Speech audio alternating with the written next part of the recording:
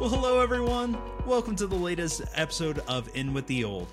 We're a video podcast focused on dispelling myths, building appreciation for God's Word, and helping you rediscover the Old Testament for the life of faith. So today we have a Q&A episode.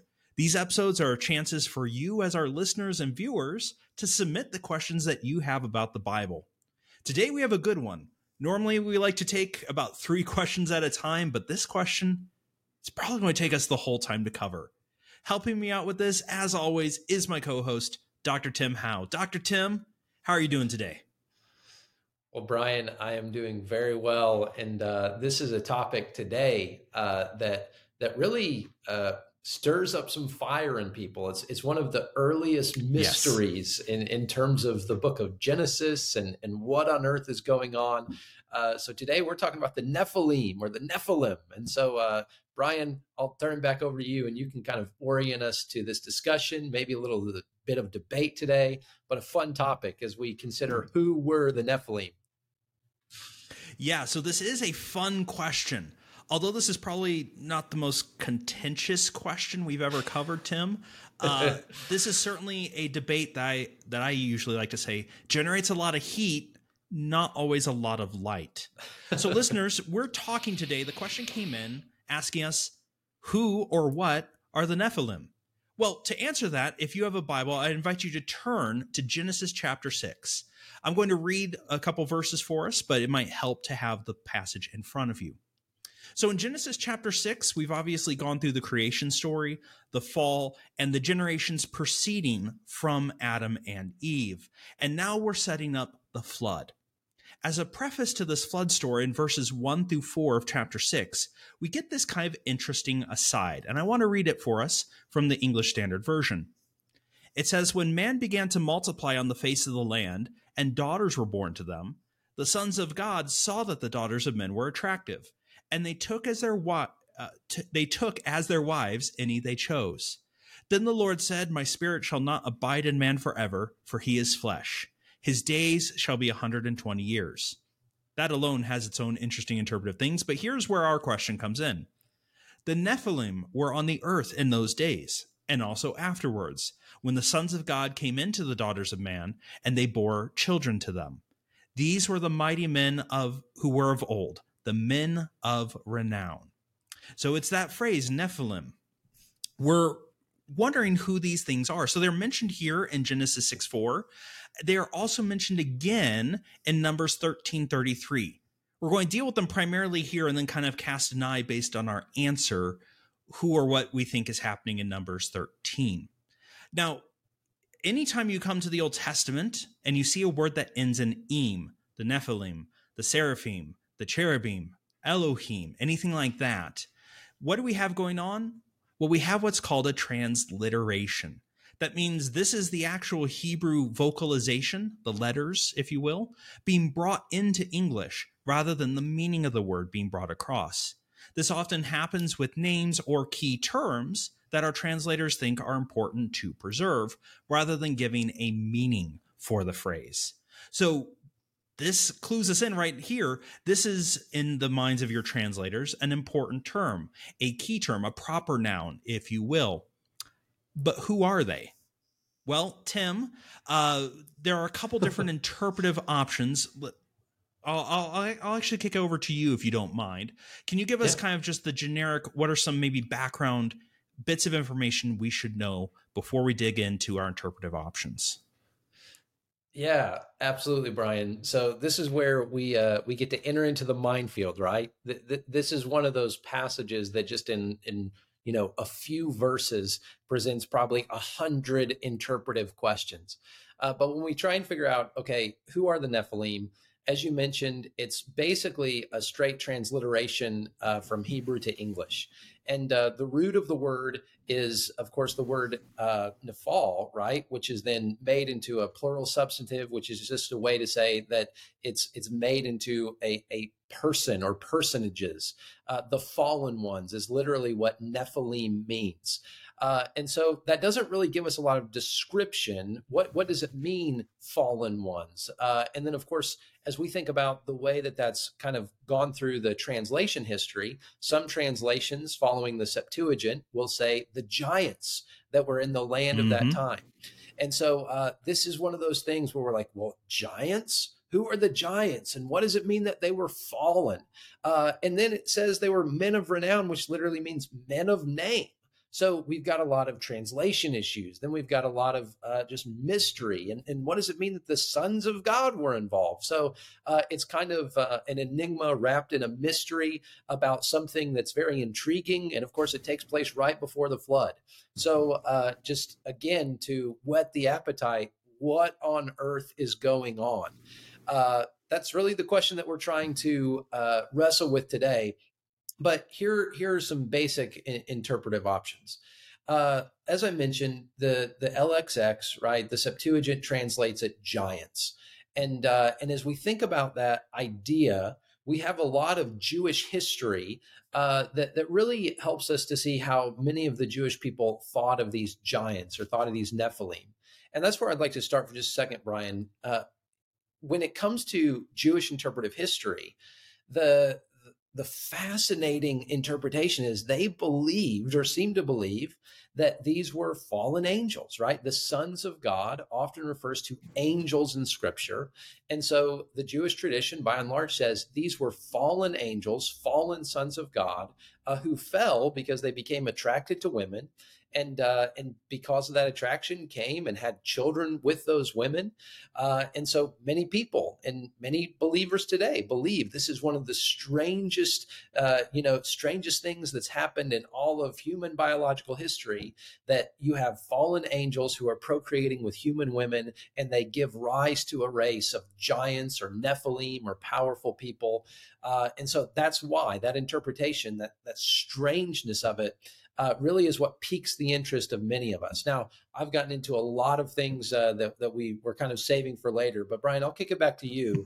But as we think about this, there's so much mystery. So let's try and pick it apart a little bit, and I'll let you head us off on that, Brian. Okay, yeah. So Tim actually mentioned in passing there two of the four kind of major interpretive options that we have: giants or fallen angels. So let's unpack these a little bit. The first interpretive option is, as Tim said, giants. The Septuagint, which is the Greek translation that would have been operative during the time of Jesus. The Greek translation uses the word gigantes, which simply means giants, right? There is some additional argument for this. Michael Heiser, the late Michael Heiser, actually, he passed away this year. This was one of his key points, among others, that he said, look, the word Nephilim, usually we view as being derived from the Hebrew verb nephal. And as Tim walked us through that. But he said it might instead be from the Aramaic nephilim, which does mean giant. And that would make sense with why then the Greek translators picked the word giant instead of picking like a form of the verb to fall. So in this case, what's going on here is these are giants. These are imposing figures. These are men of renown, men of the name. File that away for later, because I think that's going to be something important in helping us understand the meaning of the passage. But what's going on here then is a description of this antediluvian or before the flood world, where you have these just awesome beings of power and might, but look at how fallen they are. Starting in the 3rd century, this became a popular interpretation amongst the church fathers. If you read their works on the books of Genesis, it is important to note that the word giant is not an ethnic description, but a physical description. Because remember, the flood is about to come and kill them all off.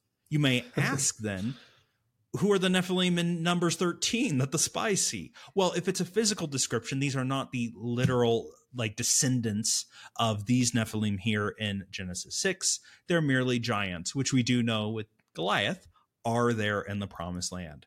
So that's kind of interpretive option number one. There's also some other arguments about derivations of the term. Listeners, Tim and I talked about this before the podcast started.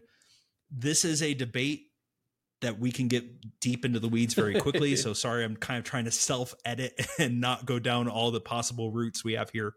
We'll just say option 1, as attested by the Greek reading and possibly an Aramaic rendering of the term here, could lead us to say that these are giants. So that's option 1. Option 2 is to say that these Nephilim, this is a term simply for fallen humans. These are the children of the Sethite and Canaanite lines of humanity. So rolling back a little bit, right? We come out of the fall. We have Cain and Abel. Abel dies and is replaced by Seth. You then have these kind of two lineages, right, Tim, going forward. You have the children descended from Cain. We can call them Cainites. Or then the children of Seth, Sethites. The Nephilim in Genesis 6, listeners, if you still have your Bible open, seem to be implied, although not explicitly stated, but seem to be implied as the product of the sons of God and the daughters of man. Now, that phrase sons of God most often means an angelic referent. We'll deal with that in a moment. But it could instead be taken as a circumlocution for the sons of Seth, right? The line that is following after God. They're the sons of God, with the daughters of men being those descended from Cain. It's talking about what the story would mean then is that this is a story talking about how the people of Seth did not remain following after God, but we see the fall corrupting even them, so that there is almost no one left that follows after God, save for our protagonist who we're about to meet, Noah. Right? So that's how you could interpret this passage. Tim, maybe help us fill this out a little bit. The children of Seth versus the daughters of Cain interpretation. Yeah, so proponents of this interpretation would basically point at the genealogical nature of Genesis up to this point, that going all the way back to basically the end of Genesis 3 and the beginning of Genesis 4, you have Cain and Abel. Abel dies. Seth is then given to Adam and Eve in place of Abel. And from there, you have the Cainite line that's described in Genesis chapter 4, but it's really described in tragic terms. Cain kills Abel, but by the time you get to the 7th generation after Cain, you've got Lamech, who then is this mass murderer, or at least someone who is boasting about being a murderer, as well as someone who really taunts his wives. In other words, Cain, he's really bad, but it gets worse from there. Whereas Seth in the Sethite line, and we see this in Genesis chapter 5, there's at least some indications of righteousness. In particular, you have Enoch, who is in the Sethite line, who walks with God. And so you have this sense that the Cainite line is wicked. You've got at least some righteousness in the Sethite line, at which point that is why perhaps the Sethite line would be described as sons of God as opposed to the daughters of man.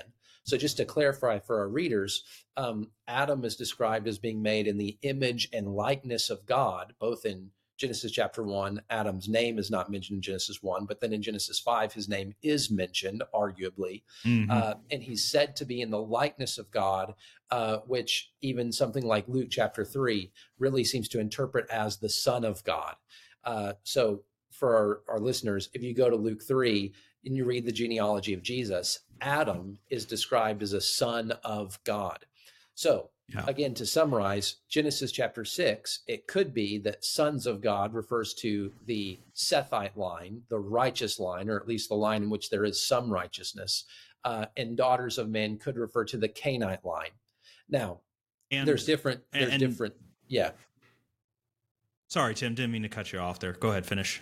Well, I was just saying there's different kind of derivations of that and kind of different subpositions, but that's the basic line of thinking, that Genesis is very genealogical, and therefore the most contextually appropriate interpretation is to continue that following of the Cainites and the Sethites. Yeah, and just to further kind of solidify that point, we obviously Adam is called a son of God in Luke, but you can even stay within the book of Genesis. Adam is made in the likeness of God. Seth is described as being in the likeness of Adam, right? So that's clearly an interpretation, a nuance already present in the story.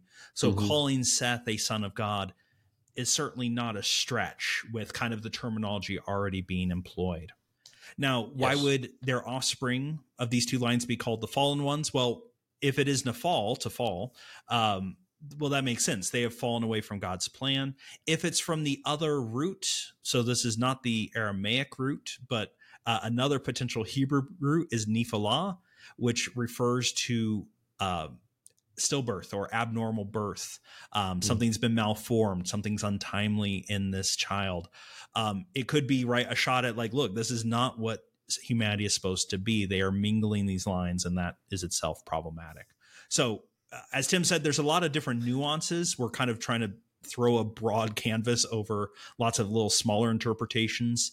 But this would kind of be the second major position. Our third major interpretation would have to do with interpreting these as kings of the antediluvian, which is one of my favorite words. So I'm sorry I keep saying it, but before the flood world. So sons of God, talk about with our fourth option, is used of angels quite frequently. It's also used, though, of kings, the sons of God. And this fits in an ancient Near Eastern context. Most cultures thought their kings were related to the gods. Pharaoh was the son of Ra, right? It makes sense. Well, what's this passage talking about? It does seem to be talking about the leaders of the world and showing that they are truly wicked people. So the sons of God here could simply mean kings. There's nothing more going on here than that. They're wicked leaders, and they are fallen. Not in the sense of angels fallen from heaven, but fallen in battle. That is a usage of the term Nephal elsewhere in the Old Testament. So these could simply be, as any fan of mythology talks about, right?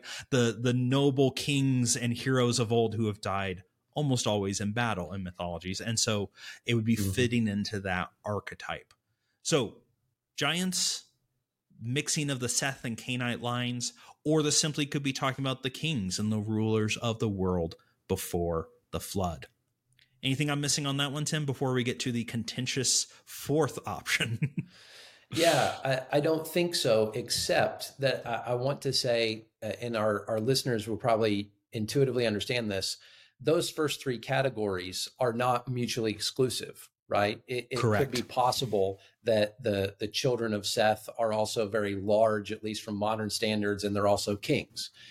So it could be, a combination of those. And that's where some of the interpretations get interesting, because there's A, B, and C, but it could be a mixture of A, B, and C.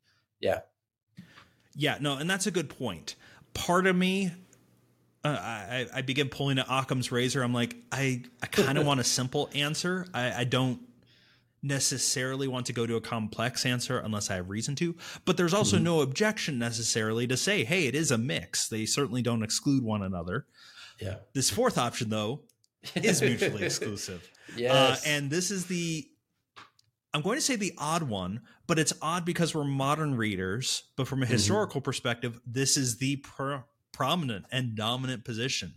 And that is the view that the Nephilim are fallen angels, or perhaps better, they are half angels because they are the byproducts of angels and women. Now, you might be going, oh, hold up. They have gone off the deep end. Well, yes, but let's talk about this interpretation and why someone might hold this. So in seminary, Tim, I got the opportunity to take a class with Tom Schreiner. He was doing a guest lecture at Phoenix Seminary. It was fantastic. And he had this to say when we were talking about this passage. He said the nearly universal view of the Jewish people and interpretation is that the Nephilim are demons. They are products of both a human and a angelic, right, union. And that's certainly shocking to us. We have a very materialistic, I don't want to say anti-supernatural reading of the text, but we are products of the Enlightenment. We like to have things be very material focused. But that is out of step with Jewish tradition. Now, why would they have such a weird interpretation? Tim, what are some of the data points that they would point to say, no, this makes sense, that this is talking about a crazy and evil union? Yeah, well, I think the linchpin of the argument is the description, the sons of God. The B'nai Elohim. Yep. The B'nai Elohim. That's right. So we see that, as Brian, you know well, that's the description used of the angelic beings. And I'm using angel there. Angel there is the most generic term for a lot of different supernatural beings. The sons of God is the description that's used in Job when angels are clearly in view. There are other passages. 1:1. Yep. Job 1:1. Yeah. Psalm 89, verse 6, the sons of God. Mm-hmm. There are undeniable, clear references where sons of God clearly means supernatural, angelic beings. And so interpreters, and this is what the Jewish people did, they said, well, in sons of God in those situations are very, very clearly referring to angels, and therefore sons of God in this scenario likely refers to angels as well. And so that seems very odd. Like, what would it mean that the sons of God would come and take women for themselves? But they say, well, that's what the text says. And so it may seem weird to us, but that's what happened. Also, the other reason that some look to here is to say, okay, well, if it is, demons procreating with women, then that gives us at least some of the reason as to why God sends a worldwide flood. In other words, he's got to eradicate this fallen race because, at least on some interpretations, those demons weren't simply or merely trying to procreate with women for lustful reasons, but they recognized that God was using these humans to lead toward redemption. So basically, they were intentionally trying to spoil the seed of humanity. And so the sons of God were engaged in a nefarious plot to really to deny and destroy God's plan of salvation. So they procreate with women and therefore dilute or pollute the seed. It gives a reason for a worldwide flood, which is that God has to start over with a pure human race. That's at least part of the interpretation and part of the reason that people read it that way. Yeah, because the Nephilim aren't explicitly listed as the cause for the flood, but it is not a stretch to go, why? And right, as this author is putting the flood narrative together, we are given a prologue and the backstory as to why the flood is going to come, right? God sees the state of the world and says, this has to stop. Well, we know that the intention of man's heart is on sin continually. That does not change with the flood. So what, you could phrase it this way, what was then that is not now? Because it's not just sin. There seemed to be something else. And so this view does have the advantage of going, that would make some sense.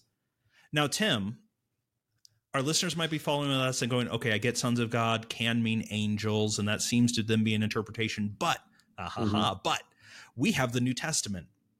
Jesus, in talking about marriage, says angels do not marry nor are given in marriage.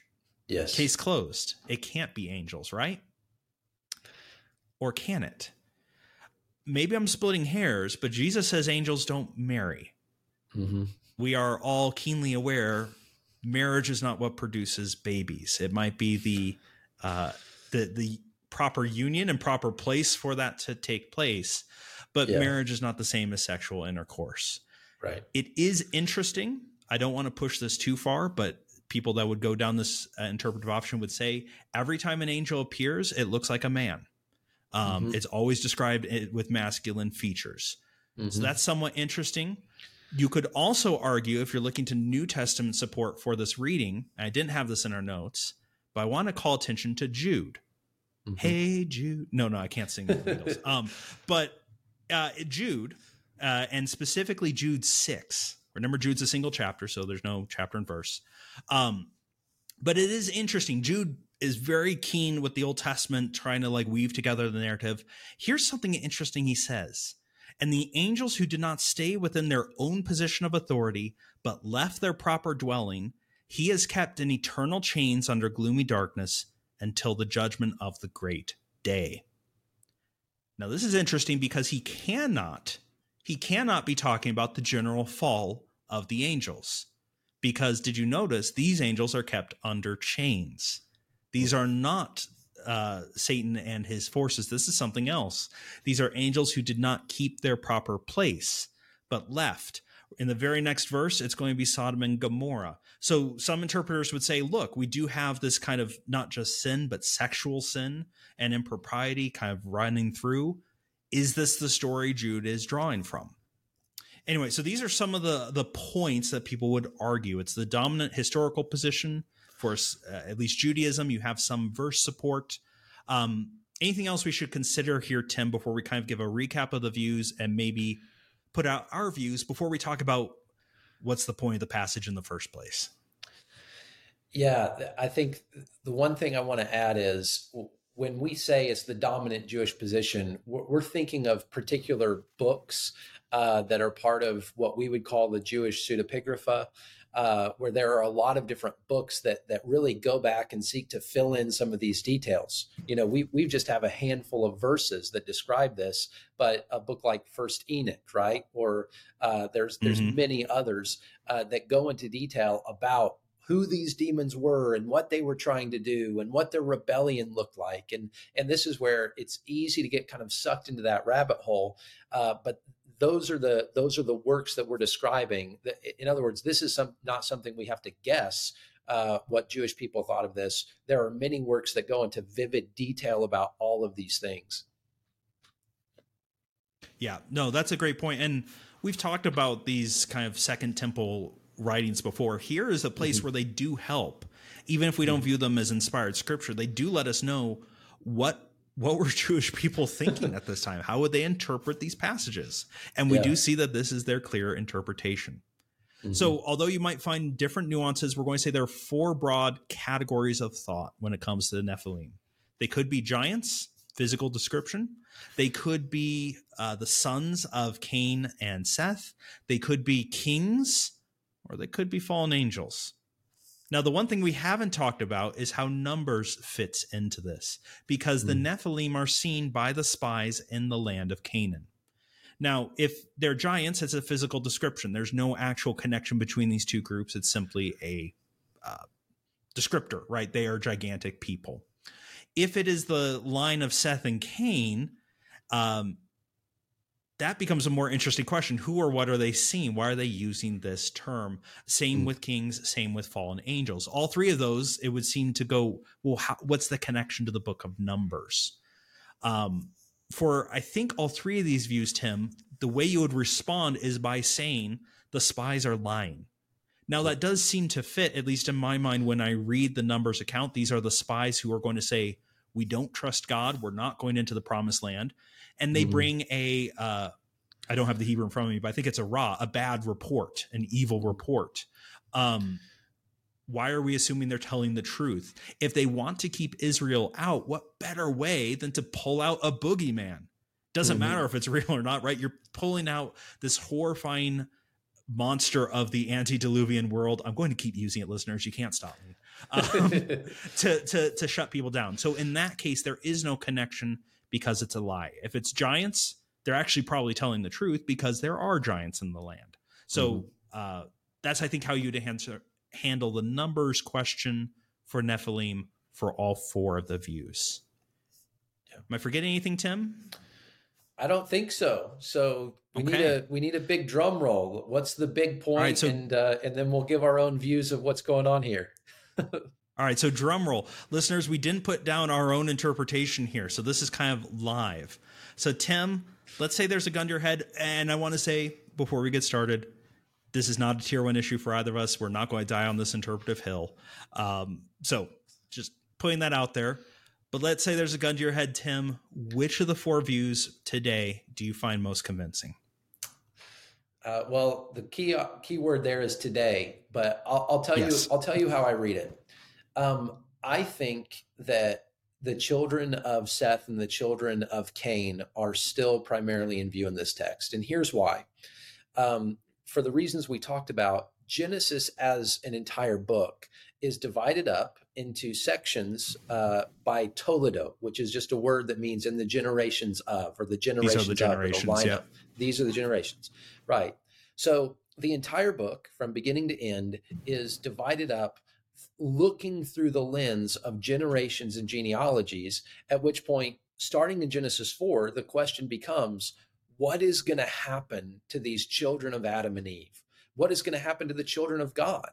And as I explained before, the Canaanite line has a bad start and a worse finish. It's awful. It's wicked. And by the time you reach Lamech in the end of Genesis 4, he is absolutely, totally wicked. And he's proud of it. And in particular, his wickedness takes the form of power. And I see that in the taunting of the wives. He takes power in an illegitimate way, as well as in the form of polygamy. He takes for himself multiple wives, and in doing so, flaunts the model that God has given him. So that's the Canaanite line. But the Sethite line, at least to some degree, it takes a lot longer for them to reach that bottom, to reach that wickedness.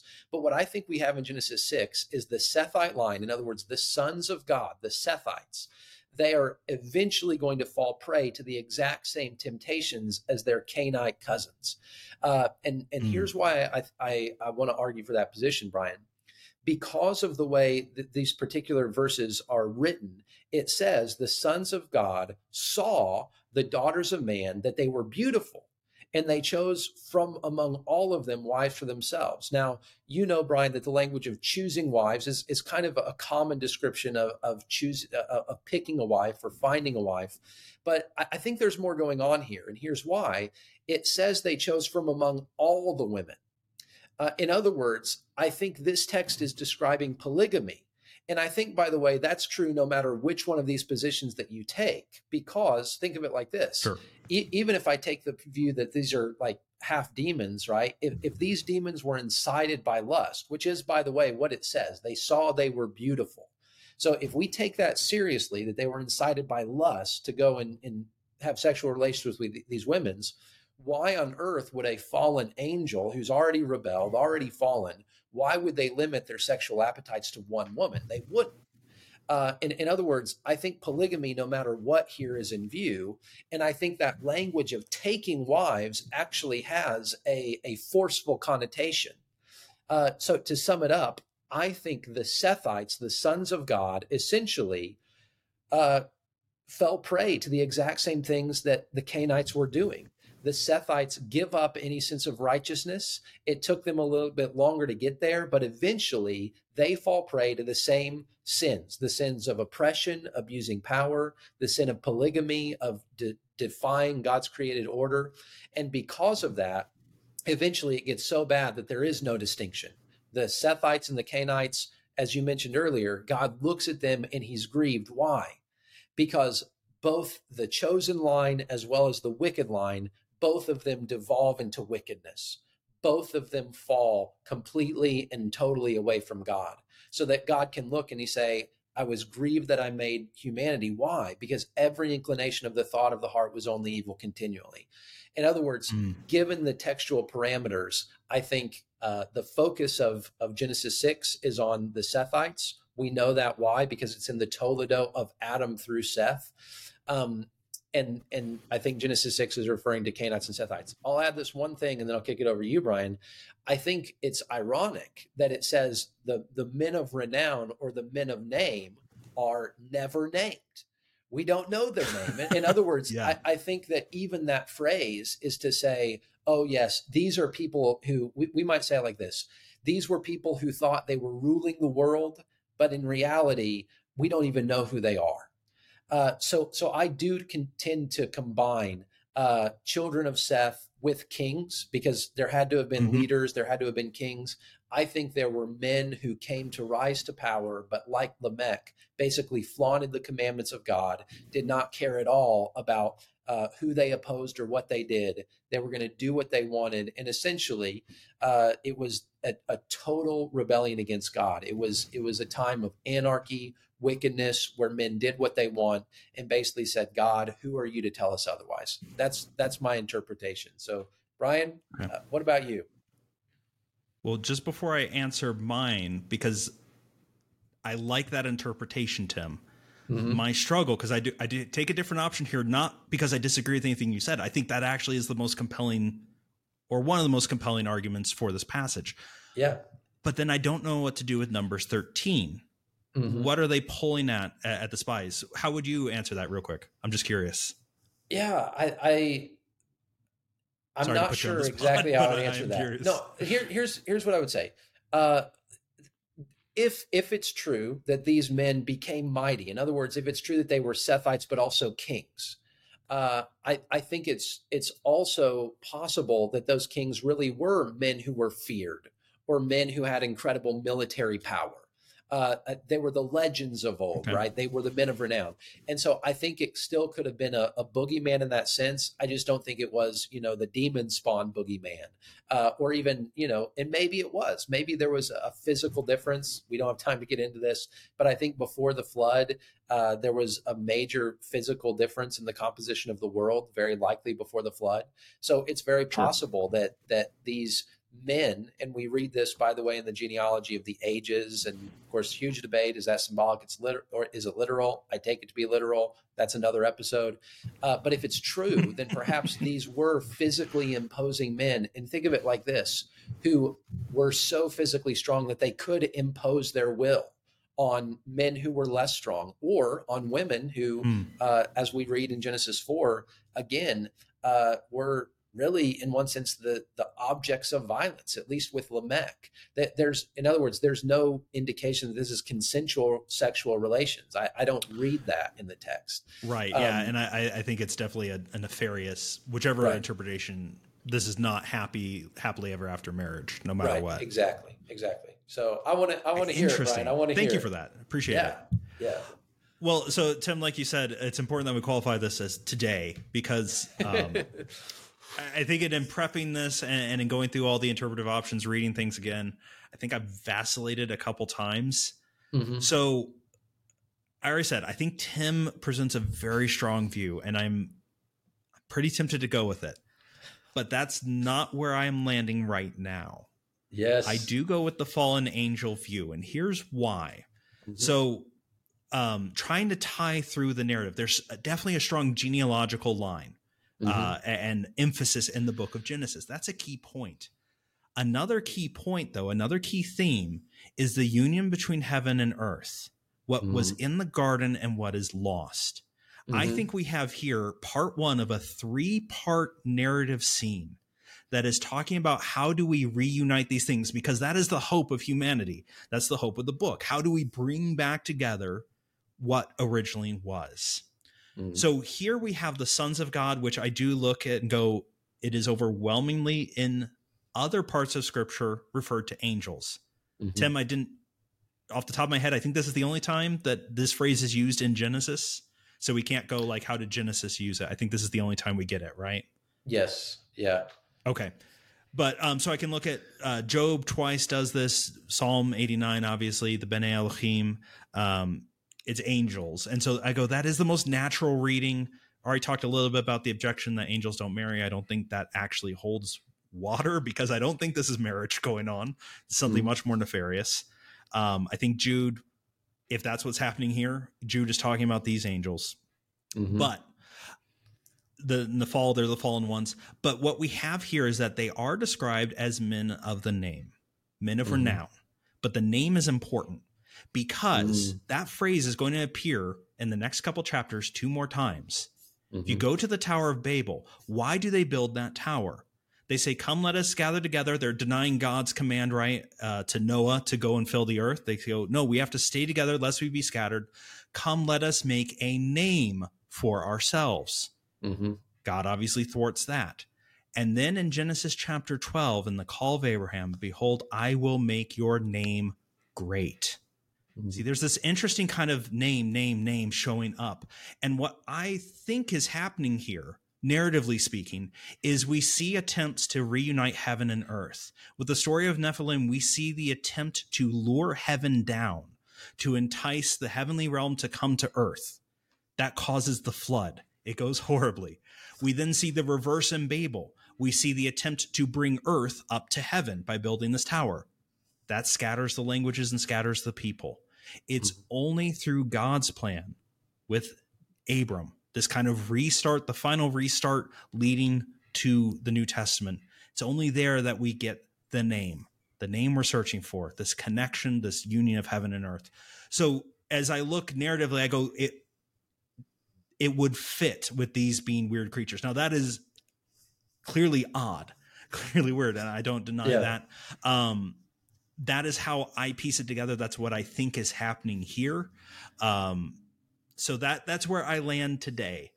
Ask me maybe again tomorrow, and I'll have a different take, Tim. But that's where I'm at.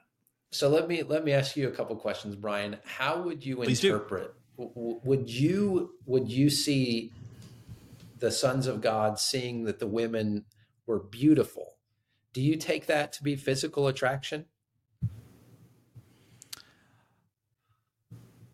As in, like, they are lured or allured down to earth? Yeah, that the fallen angels were physically attracted to the beauty of women. I take it that they were attracted to something. And so you talked about when we first mentioned this attempt to, like, we can really kind of subvert the plans of the Most High here. So I'm not sure it means beauty as in their physical beauty. And because you could read that and go like, wait, are you blaming the women for, like, enticing the angels down? I don't think that's the intent of the passage. I think, as you said, there's a malevolent edge to what is happening. So I think it's a by force. We are trying to corrupt the plans of the Most High and, like, force this reunion between heaven and earth by bringing heaven down. So no, I don't think there's a beauty that feels that would fit ancient Near Eastern contexts in some stories, but that also feels very pagan and not in keeping with any other part of scripture that I can think of. Yeah. Well, and I'm trying to remember, it's been a long time since I saw the Russell Crowe version of Noah, but from what I kind of remember. He takes the giants view, doesn't he? Yeah, well, it's a giants mixed with the fallen angels, but I almost think it's almost like a Promethean kind of, like, we were trying to help them out, like, we tried to give you fire, right. Well, we've seen that you have fallen away from God, and angels, in an attempt to try and help, come down and say, well, maybe we can. Rather than being nefarious or malevolent, it's almost like, hey, we're going to try and, bring you back, but they did it in a wrong way because they produce these then giant demon babies who, hearts are evil, but now have physical characteristics that present no limitations for their evil. But let me throw this, Brian, before we get off here. And this is so easy to talk about, right? We've already gone long, but one question in an article that I read, and this was several years ago, was a question posed: if this somehow was the nefarious deeds of the devil, so to speak, then in what situation, if that's true, how could God have held humans accountable for something that wasn't truly their fault? And that gets into the weeds of a lot of things, but I at least found that question compelling. And you mentioned Occam's razor earlier. For me, when I think of the B'nai Elohim, the sons of God, I think Genesis 5, like the context of Genesis 5 being so close to this, that Adam is made in the likeness of God. Seth is made in the likeness of Adam. To me, contextually, with it being in that same exact toledo, right? I mean, the exact same unit. I think there's a weight to saying, well, unless I am absolutely sure that supernatural beings enter the scene here, the only beings that we've even seen created to this point, at least described in the Genesis account, are the sons of God, aka Adam, and then his line. So at least that's how I see. Yes, I hear Job. Yes, I hear Psalms. But at least in Genesis, it seems like that euphemism at the beginning of Genesis 5 should govern the way that we interpret Genesis 6.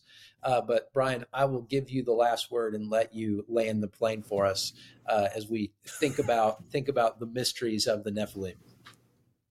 Yeah. So my response to that would be that we do have the angelic realm already in view in Genesis 1. They're in the creation story. Touche. And boy, we're going to go deep. I mean, we can't go too deep there, but even the creation of the stars in the heavens, in context, right? Are they thinking, burning balls of gas in space, or are they thinking of these are angelic beings being created? So I think they are in and around the story to this point. So I don't think they're coming out of nowhere. But that is, Tim, you hit on, I think, my key problem with this interpretation, that it doesn't feel as natural here to your point. Sons of God seems to fit Seth, but thematically it seems to fit fallen angels with this, with Babel, and with Abram, with what Jude is referring to. And so this is, listeners, to come back, this is part of the beauty, and something I hope you get from this is, here we are, two people who have devoted a substantial portion of our lives digging into the text, and we're still like, you know what, can we get a clear answer? And we have material, we think through it, we wrestle with it. But at least for me, Tim, this is what brings me back to the text and brings me back to this conversation with you, because I love thinking about these things. I love having my ideas challenged. I love learning more about God and how I can piece his text together. Yeah. And so where we want to end this episode, listeners, is not just going, well, here's your interpretations, have fun, have a great day, but trying to re-land the plane on going, whatever interpretation you take here, there is a key point that this is the world fallen and walked away from God. This is the world in need of a savior. And this is showing the human condition. Left to our own devices, we don't seek after God. We seek to become our own gods. And that needs to be corrected. That will never reunite heaven and earth. It is only going to be through God as he commissions Abram and sends him out. In you, all the nations of the earth shall be blessed, right? We are pushing forward to get to that. So this shows, I think, the outworking of sin left unchecked. And then we get the flood and we get the reset. So a key point, at least I want to leave us with, Tim, let's not miss the forest for the trees. Let's not miss the clear picture of what the flood narrative is doing as it pushes us forward. These are interesting options. At the end of the day, this is not a tier 1 issue. There are some interesting implications maybe, but let's not miss the clear teachings for the sake of interesting ideas. But this was a good question. Thank you, listeners, the listener who sent this in. I hope this has given you some food for thought. And I hope you join us next time as we tackle a few more of your key questions. Tim, anything you want to say as we sign off today? Yeah, it's been a good conversation. And I agree with you, Brian. You know, at the end of the day, whatever view we hold here, to me, the reminder is, whether it's the sinfulness of man or the powers of heaven, God's plan of salvation is going to continue to work itself out. So there is no power in heaven or on earth that can prevent God's salvation from coming. He is the Most High, and ultimately, we know that his plan is even now coming to fruition in our lives. So thank you, Brian. Excellent takeaway point. Listeners, thank you for joining us today. We'll see you next week. And until then, stay cool and stay old.